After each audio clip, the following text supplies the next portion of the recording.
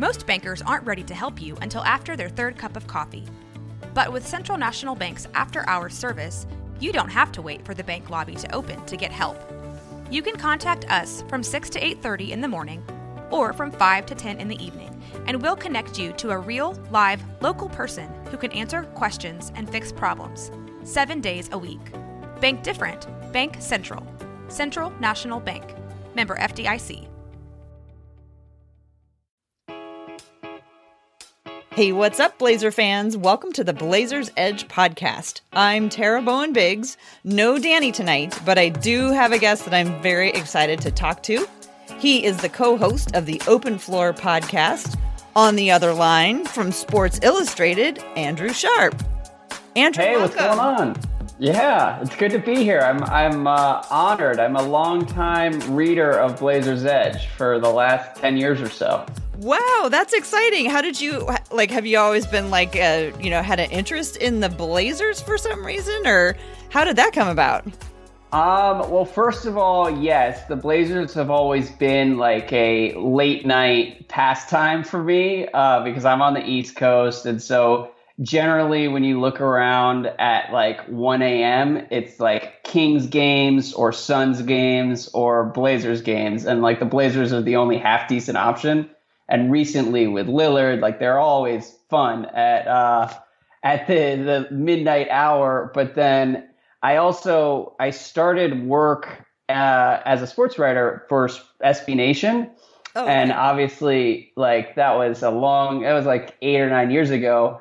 And so they had this network of blogs, and the Blazers fans even then were like so much more intense and rabid, like as a community. So there was like an urban legend surrounding Blazers Edge among SB Nation employees. And so that's kind of how I like noticed everybody out there. That is so cool to know. And I kind of want to explore that a little bit more, but I'm not quite sure where to go with it. So I'm going to marinate on that one for a little Okay. It was pretty great because it was like a lot of comment sections on random NBA team blogs would have like 5-10 comments, and then like every Blazers thing would just be like, it would take off. They would drive so much traffic to like our site, and it was wild. So were you reading Blazers Edge during the Kevin Durant Greg Oden debate? So that one I was not reading during those years. I have since come back and I read a lot of Ben Golliver, my co-host, his like deranged writing about how badly they needed to draft Kevin Durant is now some of my favorite basketball writing of all time. So I got into that retroactively, but. So how do you feel about that decision? Would you have gone with Durant or would you have gone with Oden? I was a big Durant guy, which I think now everybody would say, so I feel bad saying it, but Durant was from DC and I was a big believer, and like the first couple years of his career, he would come back and like spend the entire summer playing in DC. So I just had a soft spot for him ever since even before he went to Texas. So I was pretty biased, but Oden, people forget exactly how great he was when he was healthy and out there. So I think like over time, everybody's like, oh, like how did they ever take Oden? Oden would have been amazing had he stayed healthy. Yeah, I'm one of those people who will go to my grave saying I totally understand why they took Oden. And when I'm like, feeling down and like, need to go to go watch some sad video to make me sad just to like get a good cry on, I'll go watch some of the highlights of Greg Oden when he was on. It was so beautiful. He was so nimble. He could like somehow get his whole body contorted over the baseline, save the ball, give a direct pass into somebody, and then be there on the other side of the basket ready to tip it in. And it was like, oh my God, how did he do all that? It was ridiculous. And am I correct? Did they have Brandon Roy at that point? Yeah, see, that was probably part of their thinking too. It was going to be Brandon Roy, Greg Oden, and LaMarcus Aldridge, and they were going to take us to the championship. Yeah. Yeah. It's tough. For me, though, there were enough red flags with Oden, and we should probably move on before this gets too dark. But like, there were enough little like injury things, even as he was entering the draft, that was like the tiebreaker for me between him and Durant. But yeah, I'm with you on like believing in Greg Oden. It's like in the abstract. Right. Well, and also we'd be remiss if we didn't say congratulations to him because he just got his degree from Ohio State. So that is like super awesome. I'm super proud that he was able to do that. That's a great. He seems like he's in a good, healthier place these days. Like there were a couple of years there where it was tough because, and I don't blame him for struggling because like going through that on the scale that he had to endure all the adversity, like that just sucks. So It's cool to see him come through the other side a little bit. Well, on a happier note, hopefully, I was, we're obviously at Blazers Edge pretty familiar with Ben Golliver, being one of our most proud graduates. But we don't know a lot about you. And so I'm wondering if you could tell us a little bit about how you got into sports writing. Okay. Well, so I didn't necessarily intend to get into sports writing. I was sort of through college, I was always into writing on my own, and I would write little like sports writing. Basically, like I started a blog in college that my friends would read, but I was never like part of the school paper or anything like that. And I got out of school and wasn't sure what I wanted to do. Was maybe going to go to graduate school like a year or two after I graduated. And while I waited, I was lucky enough to get an internship at SB Nation just as that was sort of taking off. And as they were launching their national site, which is now sbnation.com, like they did not have enough people to kind of like create content. So at 22 years old, I was able to do a lot for them that I would not have been able to do otherwise, and like probably shouldn't have been able to do.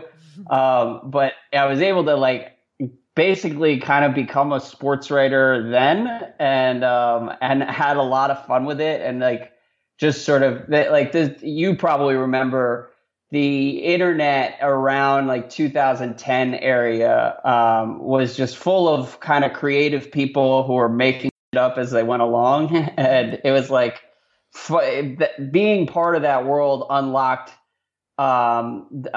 something in me, and it made me just sort of like, I kind of got hooked on all of it. And then from there I went to Grantland, where I was really happy and had a lot of fun for a couple of years. And that's sort of where I became hooked on basketball, because I went to Grantland as sort of like a generalist blogger who was going to do a little bit of everything for them.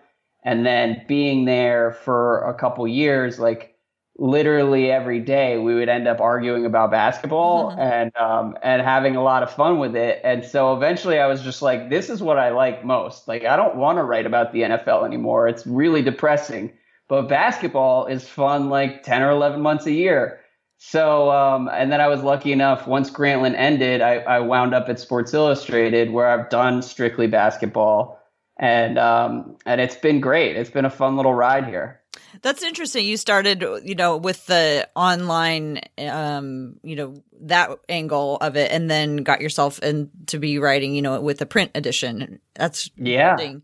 There's been a lot of talk lately because of, ESPN, the magazine, announcing that they were going to be shutting down. I've heard, some various sports writers or, hosts of different shows lately talking about how they remember growing up and getting the Sports Illustrated in the mail and how exciting that was when it arrived, when it landed in the mailbox. Like, was going to work for Sports Illustrated, was that like a big deal for you? Was there some kind of a seminal moment thing for you, or did you just kind of like slide into it as like the logical next step to what you'd been doing? Yeah, it was, I would be lying if I said I was one of those kids who was like living and dying with every Sports Illustrated. To be honest with you, my connection was to Slam magazine, and every Slam magazine that came out, I treated like a new Bible. But Sports Illustrated, it's more, I've always had a reverence for some of the storytelling that they do, which sounds really douchey to say, but like it's like the the degree of difficulty with some of the stories that they've done in the past, whether it's like Gary Smith or even a lot of what like Chris Ballard has done over the last few years, it's just the best in the business in terms of like long form, richly reported stuff. And the more I've learned about that, like the more I've read, the more I've come to be like almost feel like inferior sometimes, where I'm just like, I should not be allowed to be part of this. Like the last 80 years here is just incredible. And so it is very cool. And whenever my stuff is in the magazine, now I absolutely like get those chill moments where you're just like, whoa, this is wild. How is this real? That's awesome. Well, let's move on and talk about the Blazers. Okay. A little complicated mood right now, right? I mean, it's like coming off the highest of highs, and now I'm not sure where we stand. Well, or you could say just a typical week in being a Blazer fan. You've been watching the blog for 10 years now. You know how it is. The pain is our pain goes as high as our elation goes, right? Yeah. I don't know how you guys continue to do it, because it really is just like such a roller coaster with these like violent turns. And this Nuggets team is good. So this is not one of those like violent lows. If they end up losing the series, it's not like an embarrassment. But in general, over the last like 5 years, you guys have gone through so many ups and downs, and yet it doesn't really affect you at all. Well, you're a Wizards fan, so we'll talk about that in a minute. Okay, exactly. I'm a Wizards fan who has seen the Wizards like really bottom out, and I'm honestly like looking at this team being like, I don't know if I can do this. This isn't like healthy for my spirit, so I think I'm going to take a step back. But Blazers fans never make that call. They never take a step back. That's right. Well, we're kind of out here on the edge of the world by ourselves, right? Yeah. we have other regional sports teams, and then we have soccer in Portland. But really, if you like basketball, you cling to the Blazers and you just hang on for the ride. But speaking of rides, how do you think, from the outside perspective, how do you think the Blazers have acquitted themselves this postseason, especially, compared to the early exit last year? I think they've done a really nice job, certainly through the Thunder series. I think we're starting to see the cracks show a little bit, particularly like the front court without Nurkic is really struggling right now. And it's hard because Cantor has actually been one of the bigger surprises of the playoffs for me, because he's been able to really show up and help them a lot, but he's not really that healthy right now. Zach Collins, I think Zach Collins is going to be good. This is one of those things where like the Blazers hype machine was in my emails, like selling me on Zach Collins like 2 weeks into his rookie season. And so but I actually think that he's gonna get there. He just seems like he's a year or two away from being someone they can like really rely on, and that's hurting them in this series, because like we saw Paul Millsap like kind of do whatever he wanted last night. Al-Farouq Aminu has been awesome this year, but like has not been very effective in this particular matchup. So it's in general, I think they should feel really good about where they are this year versus where they were a year ago. But it is still, I think it's frustrating to see things kind of plateau after how incredible that first round series was. I mean, that was just awesome. Were you in town for that series? I wasn't. I'm jealous of anyone who was. Well, we are recording this on Wednesday, and currently the Blazers are down 3-2 against Denver. What do you think needs to happen for them to come out on top in this series?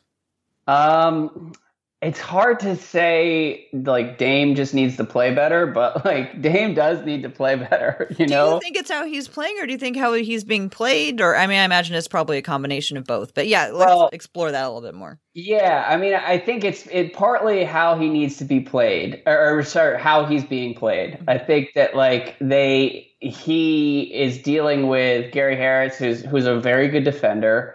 But he also is getting some open looks that he would normally hit, and they haven't been falling. And the Blazers, like, at this point, can't afford a C+ or B- or B level Dame Lillard game because the Nuggets offense is actually really solid, and they're not going to be able to hold those guys to like 80 or 90 points, and they're going to need to be able to score with them. And so they need Dame and CJ, and Lillard just hasn't been as efficient in this series. And so I think if you're on the Blazers side of things, like, that probably bodes well, because I don't foresee Lillard, like, struggling in Game 6 and Game 7 the way he has in some of these other games. And if that's like a ace in the hole, that's probably a good thing. CJ McCollum has been awesome in a lot of these games, which has been cool because, like, after that Thunder series, everybody's talking about the Blazers like they were kind of like a one-man team, and CJ is great as well and hit some big shots at the end of that last game against the Thunder, like, that sort of got lost because Dame's shot was so incredible. But it's going to have to be those two guys, Rodney Hood, Seth Curry, like the supporting cast can step up and help as well. But it's a kind of a skeleton crew when you talk about, like, who can really, like, carry the offense. Right. I mean, I'm one of those. I tried to. How do I say this? When Nurkic went down, I thought that's it. You know, that's it for the rest of the season. And I never should have thought that, because I'm sure that Damian Lillard never thought that. And I always try to put myself in, like, his frame of mind. So I'm sitting here, they're on the brink of elimination, and I'm thinking, oh, well, you know, it was a great season. And I tell myself, no, Damian Lillard is not settling for, oh, this was a great season, we're satisfied with how it ended. So how do you think the Blazers would feel, or the organization should feel, or fans should feel looking at the future if the Blazers, you know, flame out in the second round and, you know, don't make it onto the Western Conference? Do you think what would be your assessment of the future for the Blazers? Yeah, well, and by the way, I mean, that's like the best point of all in terms of, like, how the Blazers should feel is, like, we should all remember exactly how hopeless the Blazers looked and felt, like, when the Nurkic injury hit, and that following 48 hours, anytime anyone talked about the Blazers, it was like talking about, like, a funeral, and because everybody had enjoyed the kind of like the resurrection story this year, where everybody kind of fought through it and banded together, and then when Nurkic went down, we were just like, oh man, like, what an awful story, what a star-crossed franchise, and then to be able to turn it around, they're playing with house money to some degree here. And I do think that there's a risk of taking that too far. And, like, if you're a Blazers fan, or if the Blazers should be aggressive this summer about trying to build around Lillard, because he's proven that he is everything you could really want in a franchise guy. But, like, and they got to be proactive trying to get him some help. And I recognize that their flexibility is going to be limited because of some of the contract stuff. But, like, the team right now isn't where it needs to be. And that's kind of, I'm sure that Dame and everybody sort of recognizes that. But that would be my worry, is that everybody kind of reacts to that first round series and says, okay, like, it was a good season. Like, this Lillard and McCollum are good enough to kind of want to dream bigger than the second or third round. I want to ask you about the Lillard McCollum combination, because, you know, at the beginning of this year, I kept looking over at the Washington Wizards and Bradley Beal and John Wall and thinking, are Dame and CJ at all like that combination? And, you know, as the year progressed, we saw the two pairs go in very different directions. Do you see similarities between, those two pairs of guards, or, big differences between them?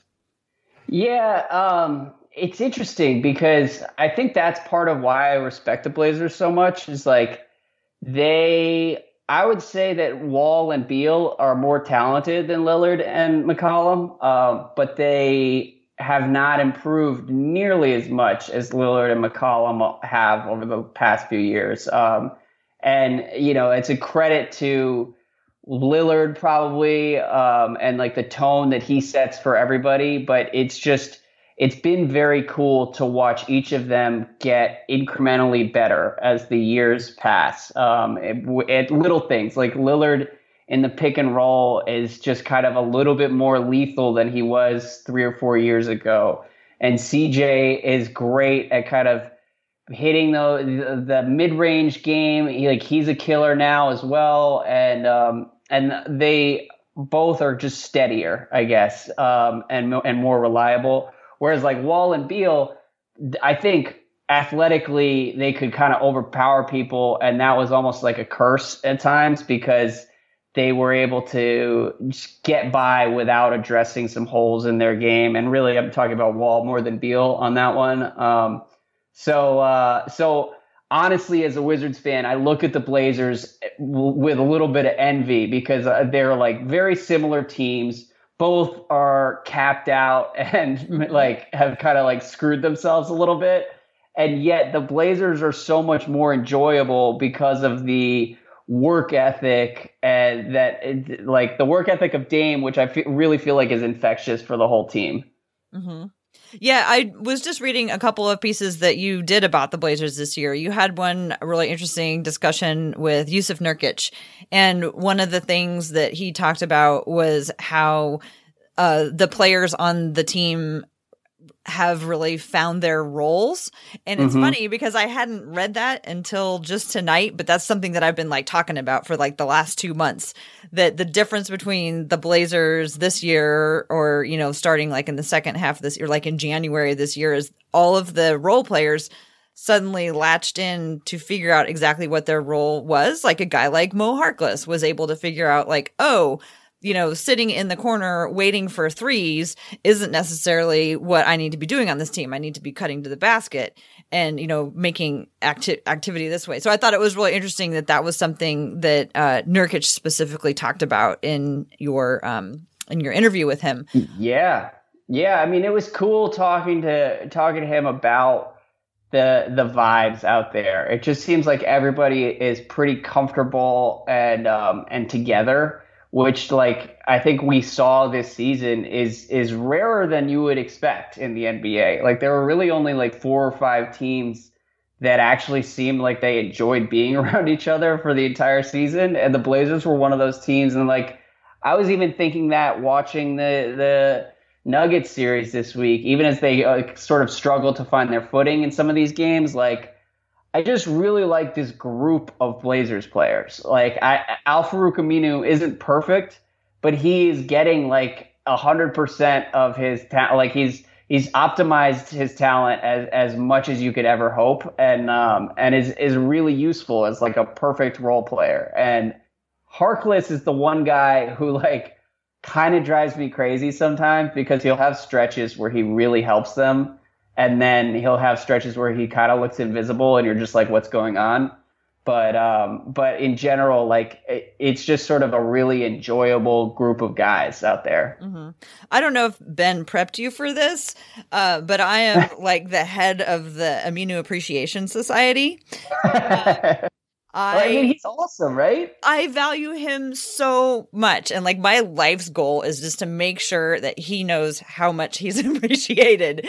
Because first of all, $7 million a year. And that's like a price, like he's gone down. He has one of those contracts that went down a little bit every year. So while everyone's wringing their hands about like all of the big contracts, Al-Farouq Aminu's sitting over there making a little bit less every year. But, in addition to that, he's all heart.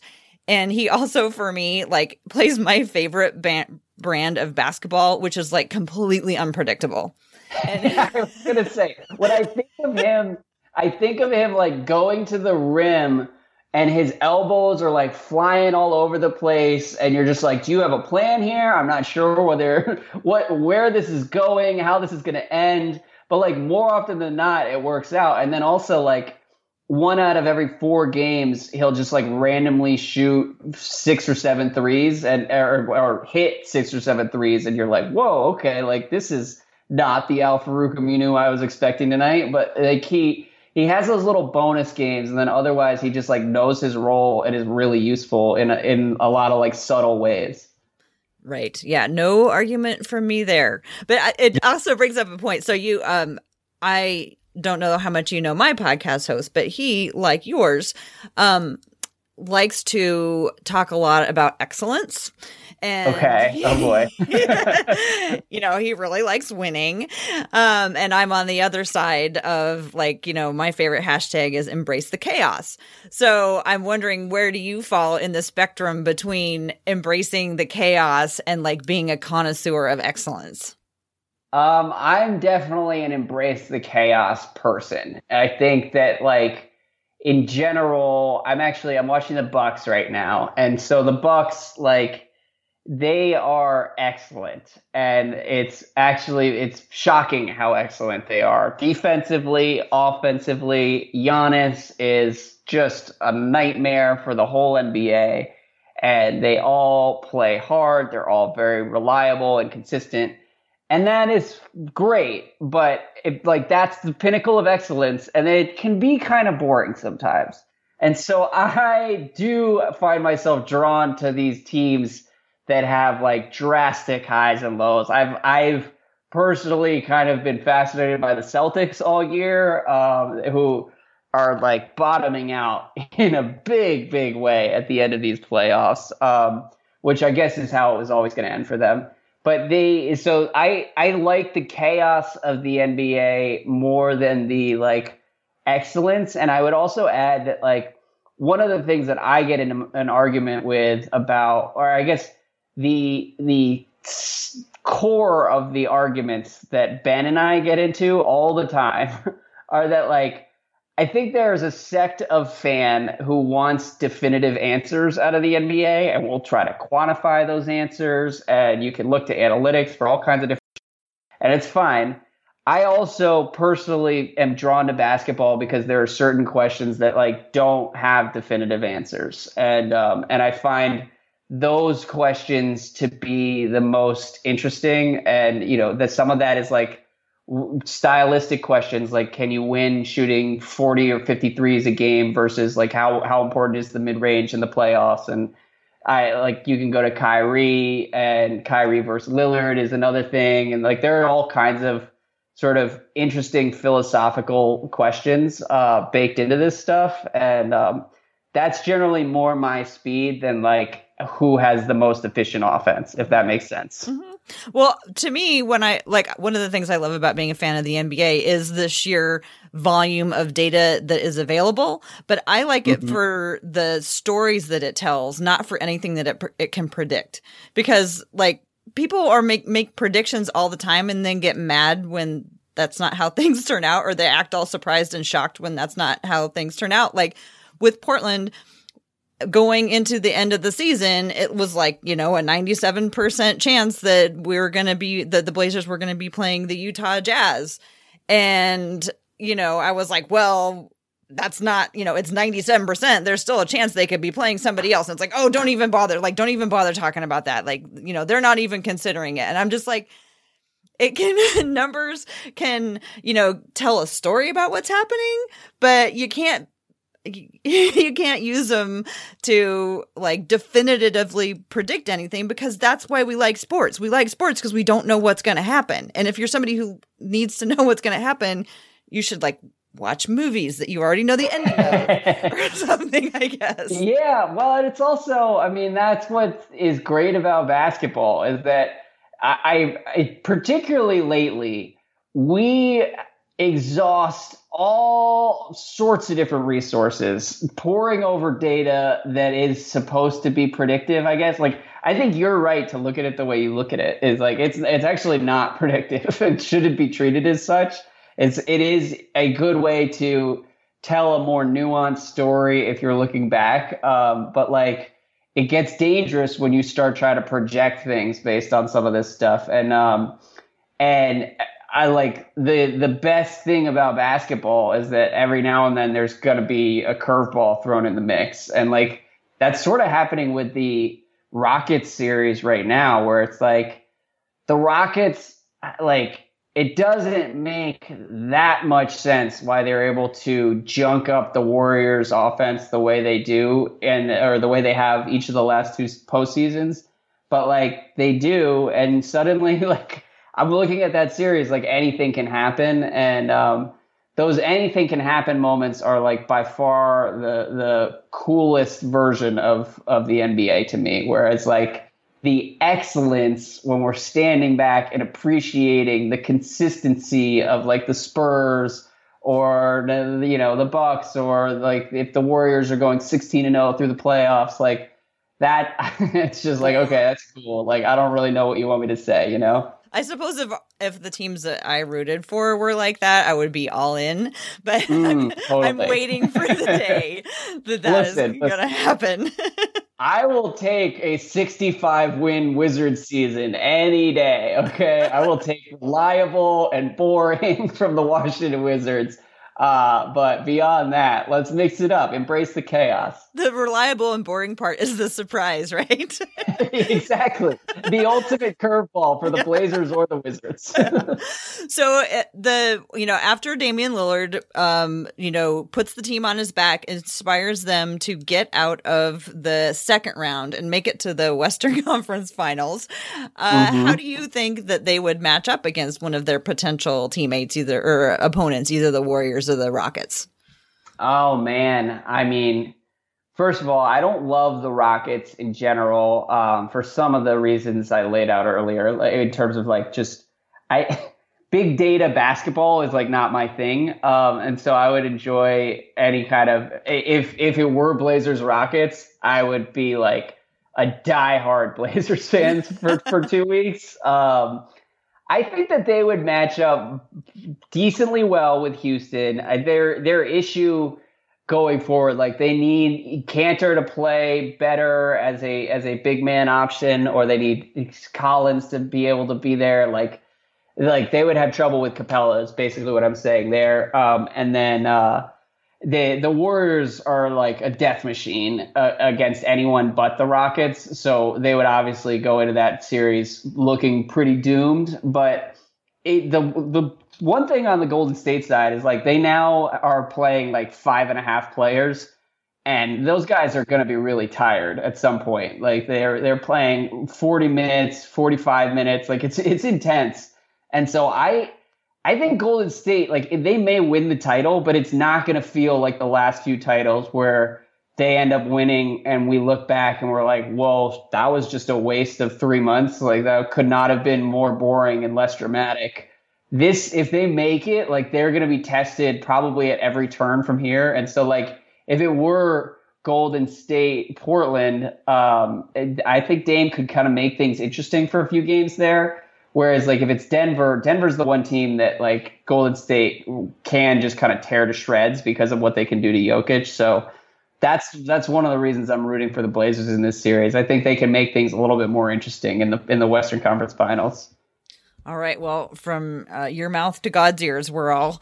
Yeah, we'll see. That's my saying for the year. It's tough. I mean, so like, what's the mood with the Blazers fans around you? Like, are people feeling good? Did they look at this as house money or not? So it's kind of hard to tell because I have a pretty strong brand as team mom. So when things start to slide and go a little awry, that's kind of like when I shine. Because like when the Blazers aren't playing well, people often will turn to me and be like, Mom, what are we supposed to do? And I'll be like, it's fine. Here's a picture of a baby sloth in a pair of pajamas. Look at this. Perfect. And just, just appreciate everything that we have had so far. So for me and the people that I hang around with, everybody is just so grateful for the year that they've had so far. And, we're still pretty raw from Nurkic's injury. We're delighted with how Cantor has really proven, like, he came to the Blazers with like the giant asterisks that, he can't play defense, right? And he's managed, at least, through the end of the season and into, through the first round, to play completely respectable defense. Yeah. I think now, I don't know if it's just, tired. I mean, they've played him so much and he's also not super healthy, with his shoulder and everything, and just not a good matchup. I mean, like, to survive and to play really good defense through the first round and then to be matched up against Jokic, it's like, that's so not fair. It's tough. It really is. Anyway, it's all to say that people really want the Blazers to win, but I think that having exercised the demon of last year's sweep, a lot of us are feeling pretty satisfied with that. Not that we're not hungry for more, but if we didn't get more, I think a lot of people would feel like we're pretty satisfied with how the year went. I know it's a super wishy-washy question. No. It's a wishy-washy spot because, like, there are some reasons. I think nationally, like, the people I talk to, everybody kind of just penciled in the Blazers to the West Finals. And so in that respect, everyone's like, wait, what's happening now? Like, and so it's frustrating because we all just wanted to watch Lillard as long as we could. Like, it felt like he was in the middle of like a pretty special moment this playoff run. But I also think, like, watching them, there has been kind of an emotional moment for this team where, like, even if they lose, people are going to come back next year kind of like ready to believe in them all over again. Which I can't wait to see a healthy Nurkic back because they were playing so well when he went down. Yeah, well, and if they had lost again, if they had gone out in the first round in like 5 or 6 games to the Thunder, I don't know if that kind of buy-in would have been possible next year. You know what I mean? Like, they needed a reminder that, like, Dame is legit. Like, this isn't all hype. And the team can be legit and can really do some, like, pretty cool things. But they're also still kind of shorthanded, which I think is what we're seeing in this series. And so we'll see where they are next year. But I think you're right that it is like super encouraging after that first round because of some of the recent history they've been dealing with. So I can't believe we talked this whole time and we haven't talked about Rodney Hood yet. I totally meant to bring that up earlier. So when Portland signed or when they traded for Rodney Hood, like, one of my first thoughts was about you because as a follower of your podcast, I've been listening to it for years. I was like, Andrew Sharp is now going to be totally on board with the Blazers because Rodney Hood is playing for us. I don't really ever quite sure that I know how you came to talk about Rodney Hood a whole lot last year. So maybe you can back it up and tell us a little bit about your, appreciation for Rodney Hood, just like my appreciation for Al-Farouq Aminu. Okay, for sure. And it's funny because eventually part of the running joke to me became that, like, we would always mention Rodney Hood kind of without context on the podcast. And I think, like, a lot of people were just like, what are they talking about? And what is Sharp talking about? Because, like, offline, I had a lot of arguments with people in my life, most of whom are in basketball media, and Ben is one of them, when the Cavs traded for Rodney Hood, that, like, Rodney Hood was going to show up and have a couple big Rodney Hood games in the playoffs and was really going to help the Cavs down the stretch last year. That did not happen. But I was always a Rodney Hood believer because, like I said on Open Floor this week, like, he was as I told the story of me blogging, like, I didn't really start talking to players until about halfway into my career and, like, after a year or two at Grantland. And, like, one of the first bigger interviews I did was just like this 30-minute phone call with Rodney Hood as he was getting ready for the draft. And I came away really liking him and wrote a short piece about it. But, like, over the years, I've checked in with him every 2 years or so to do like an interview. And he's just kind of like a good, solid, normal dude, and which can be kind of refreshing sometimes in the NBA. And so like when he was struggling last year, because in my arguments after the Cavs trade, there were all these people, and thank you for letting me tell this story, by the way, but there were like all these people being like, Rodney Hood sucks. Like if Utah didn't want him, then he clearly sucks. Utah's front office is smart. Rodney Hood is like on his way out of the league, et cetera, et cetera. And I was like, no, listen, Rodney Hood, when it matters, is going to have some offense that's going to be really valuable. And it turns out I was just a year early because that has happened in Portland. And it's cool because like he was going, you could tell like some of the criticism was getting to him last year and he was kind of stuck in his own head. And I think it's another credit to like the atmosphere that the Blazers cultivate, that he looks more comfortable than he has in the last few years, and is playing really well. So it's been pretty awesome to watch. Mm-hmm.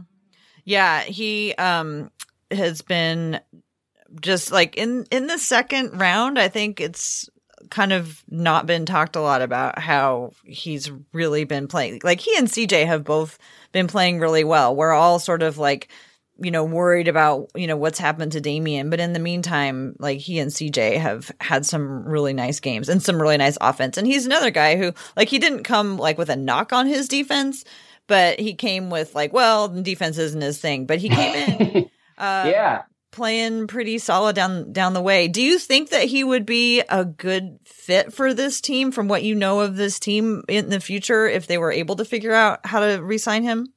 Yeah, I mean, I think that this is sort of like his ideal role where like you're not going to want to count on him as a starter on a good team, but as a kind of guy who can come in and give you anywhere from 15 to 30 minutes, depending on the night and what you need. Like he can really help. I don't know whether I mean, Portland's cap situation has been like such a nightmare for several years that like it's kind of beyond me how they ever sign anybody, but like I would love to see Rodney Hood stay in Portland somehow. I know they have to bring back Aminu this summer. Is that right? He's a free agent too, right? Yeah, Aminu is a free agent, and let's see, Jake Layman is a restricted free agent. Seth Curry's a free agent. Rodney Hood and Enes Kanter. And I think they already have some god-awful number already promised, not even to them. It's really tough. I hope they can bring back Big Chief and Rodney Hood. And Seth Curry has been great as well, but I feel like he will probably have, like some team is going to make him a stupid offer and is going to think that he can be better than he actually is, and it'll be great for him, but I bet he gets like $8 or $9 million a year from someone. Yeah. Oh my gosh, I cannot wait to see what happens in the offseason. I don't want to rush things or anything. I want to savor the postseason, but I'm so fascinated by what's going to happen in the offseason with so many people coming up and being free agents and so many dominoes waiting for other dominoes. And it's going to be so great. Yeah. Anyway, I don't want to get ahead of myself. It's cool too, because you look at this season and you look at, where the Rockets are, where the Warriors are, and the Blazers and Nuggets are a couple levels below those two teams. But like, take Kevin Durant off of Golden State, and Chris Paul is going to be a year older. The Rockets are gonna have trouble staying at this level for the next couple of years. And like, once those two teams become a little bit more mortal, the West could be like really wide open, which I think would be a lot of fun for teams like the Blazers and whatever the Clippers put together and the Nuggets for the next couple years. And so I'm really, if there's one thing I'm looking forward to over the next few years, it will be kind of like a more like democratized Western Conference. God, some days I'm just so grateful that I became a fan of this league, because even with so we have right now the excitement of the playoffs going on. And then immediately after that, we go into, third season, which is just as promising in terms of entertainment. And then we all have to like survive September. And then in October, it all starts all over again. And you have no idea what's going to be happening 9 months later. So yeah. It's pretty wild. Fascinating. Anyway, I don't want to keep you much longer, but I do want to thank you so much for coming on the podcast. This has been awesome. Like I said, I've been listening to the Open Floor podcast for so long, and just wanted to hear from you because, with our relationship with Ben, he'll come back and talk to us. But I was like, I want to talk to Andrew Sharp. No, I really appreciate it. And it's always fun. Again, Blazers Edge is like one of the cooler communities the basketball internet has. And so it is an honor. And producing Ben Golliver is like both a claim to fame and also like a little bit suspicious because he's a psychopath sometimes, but he's the best person. The best one, Yes. So he's great. And yeah, hopefully I can make it to one of my like major bucket list items is I've somehow never been able to go to a Blazers game. So if I'm out in Portland, yes, I'll have to. We'll hang out. Yeah, it's bad. It's bad. I mean, look, I'm on the East Coast. I know it's not. It's not that hard. So one of these days, I'm gonna get out there, and I can't wait. I'm speechless. I don't even know where to go from there. I can't wait. I can't wait for you to come. Would you like to share with people how they can find your work? Yes, I'm at Andrew Sharp on Twitter, and then Sports Illustrated every week. I will write 2 to 3 columns per week. We'll be in the magazine next week, and yeah, just follow along. The playoffs are going to be. We're definitely living the embrace chaos creed over the next couple weeks, but it should be fun. And then Ben and I. We do have a lot of fun with the podcast, and I never expected it to be as much fun as it has been with him. So we've had a great couple of years. Did you guys know each other before you started? Sorry, but I forgot I was going to ask this. We didn't know each other, and I knew him from Blazers Edge as like the kind of more serious writer, and I was just like, I don't know how this is going to go necessarily. And what I didn't realize is that Ben is like sneaky hilarious and kind of like a real lovable weirdo. And so we've ended up having a lot of fun with it. And so that's every Tuesday and Friday if people want to listen over there. Right on. Well, thanks again for joining me. You can find the Blazers Edge podcast on Stitcher or iTunes or whatever podcast thing you listen to. You can follow Blazers Edge on Twitter at Blazers Edge. You can find me on Twitter at TCBBiggs. And I think that's about all I have to say. Thanks to everyone for listening, and we will catch you later.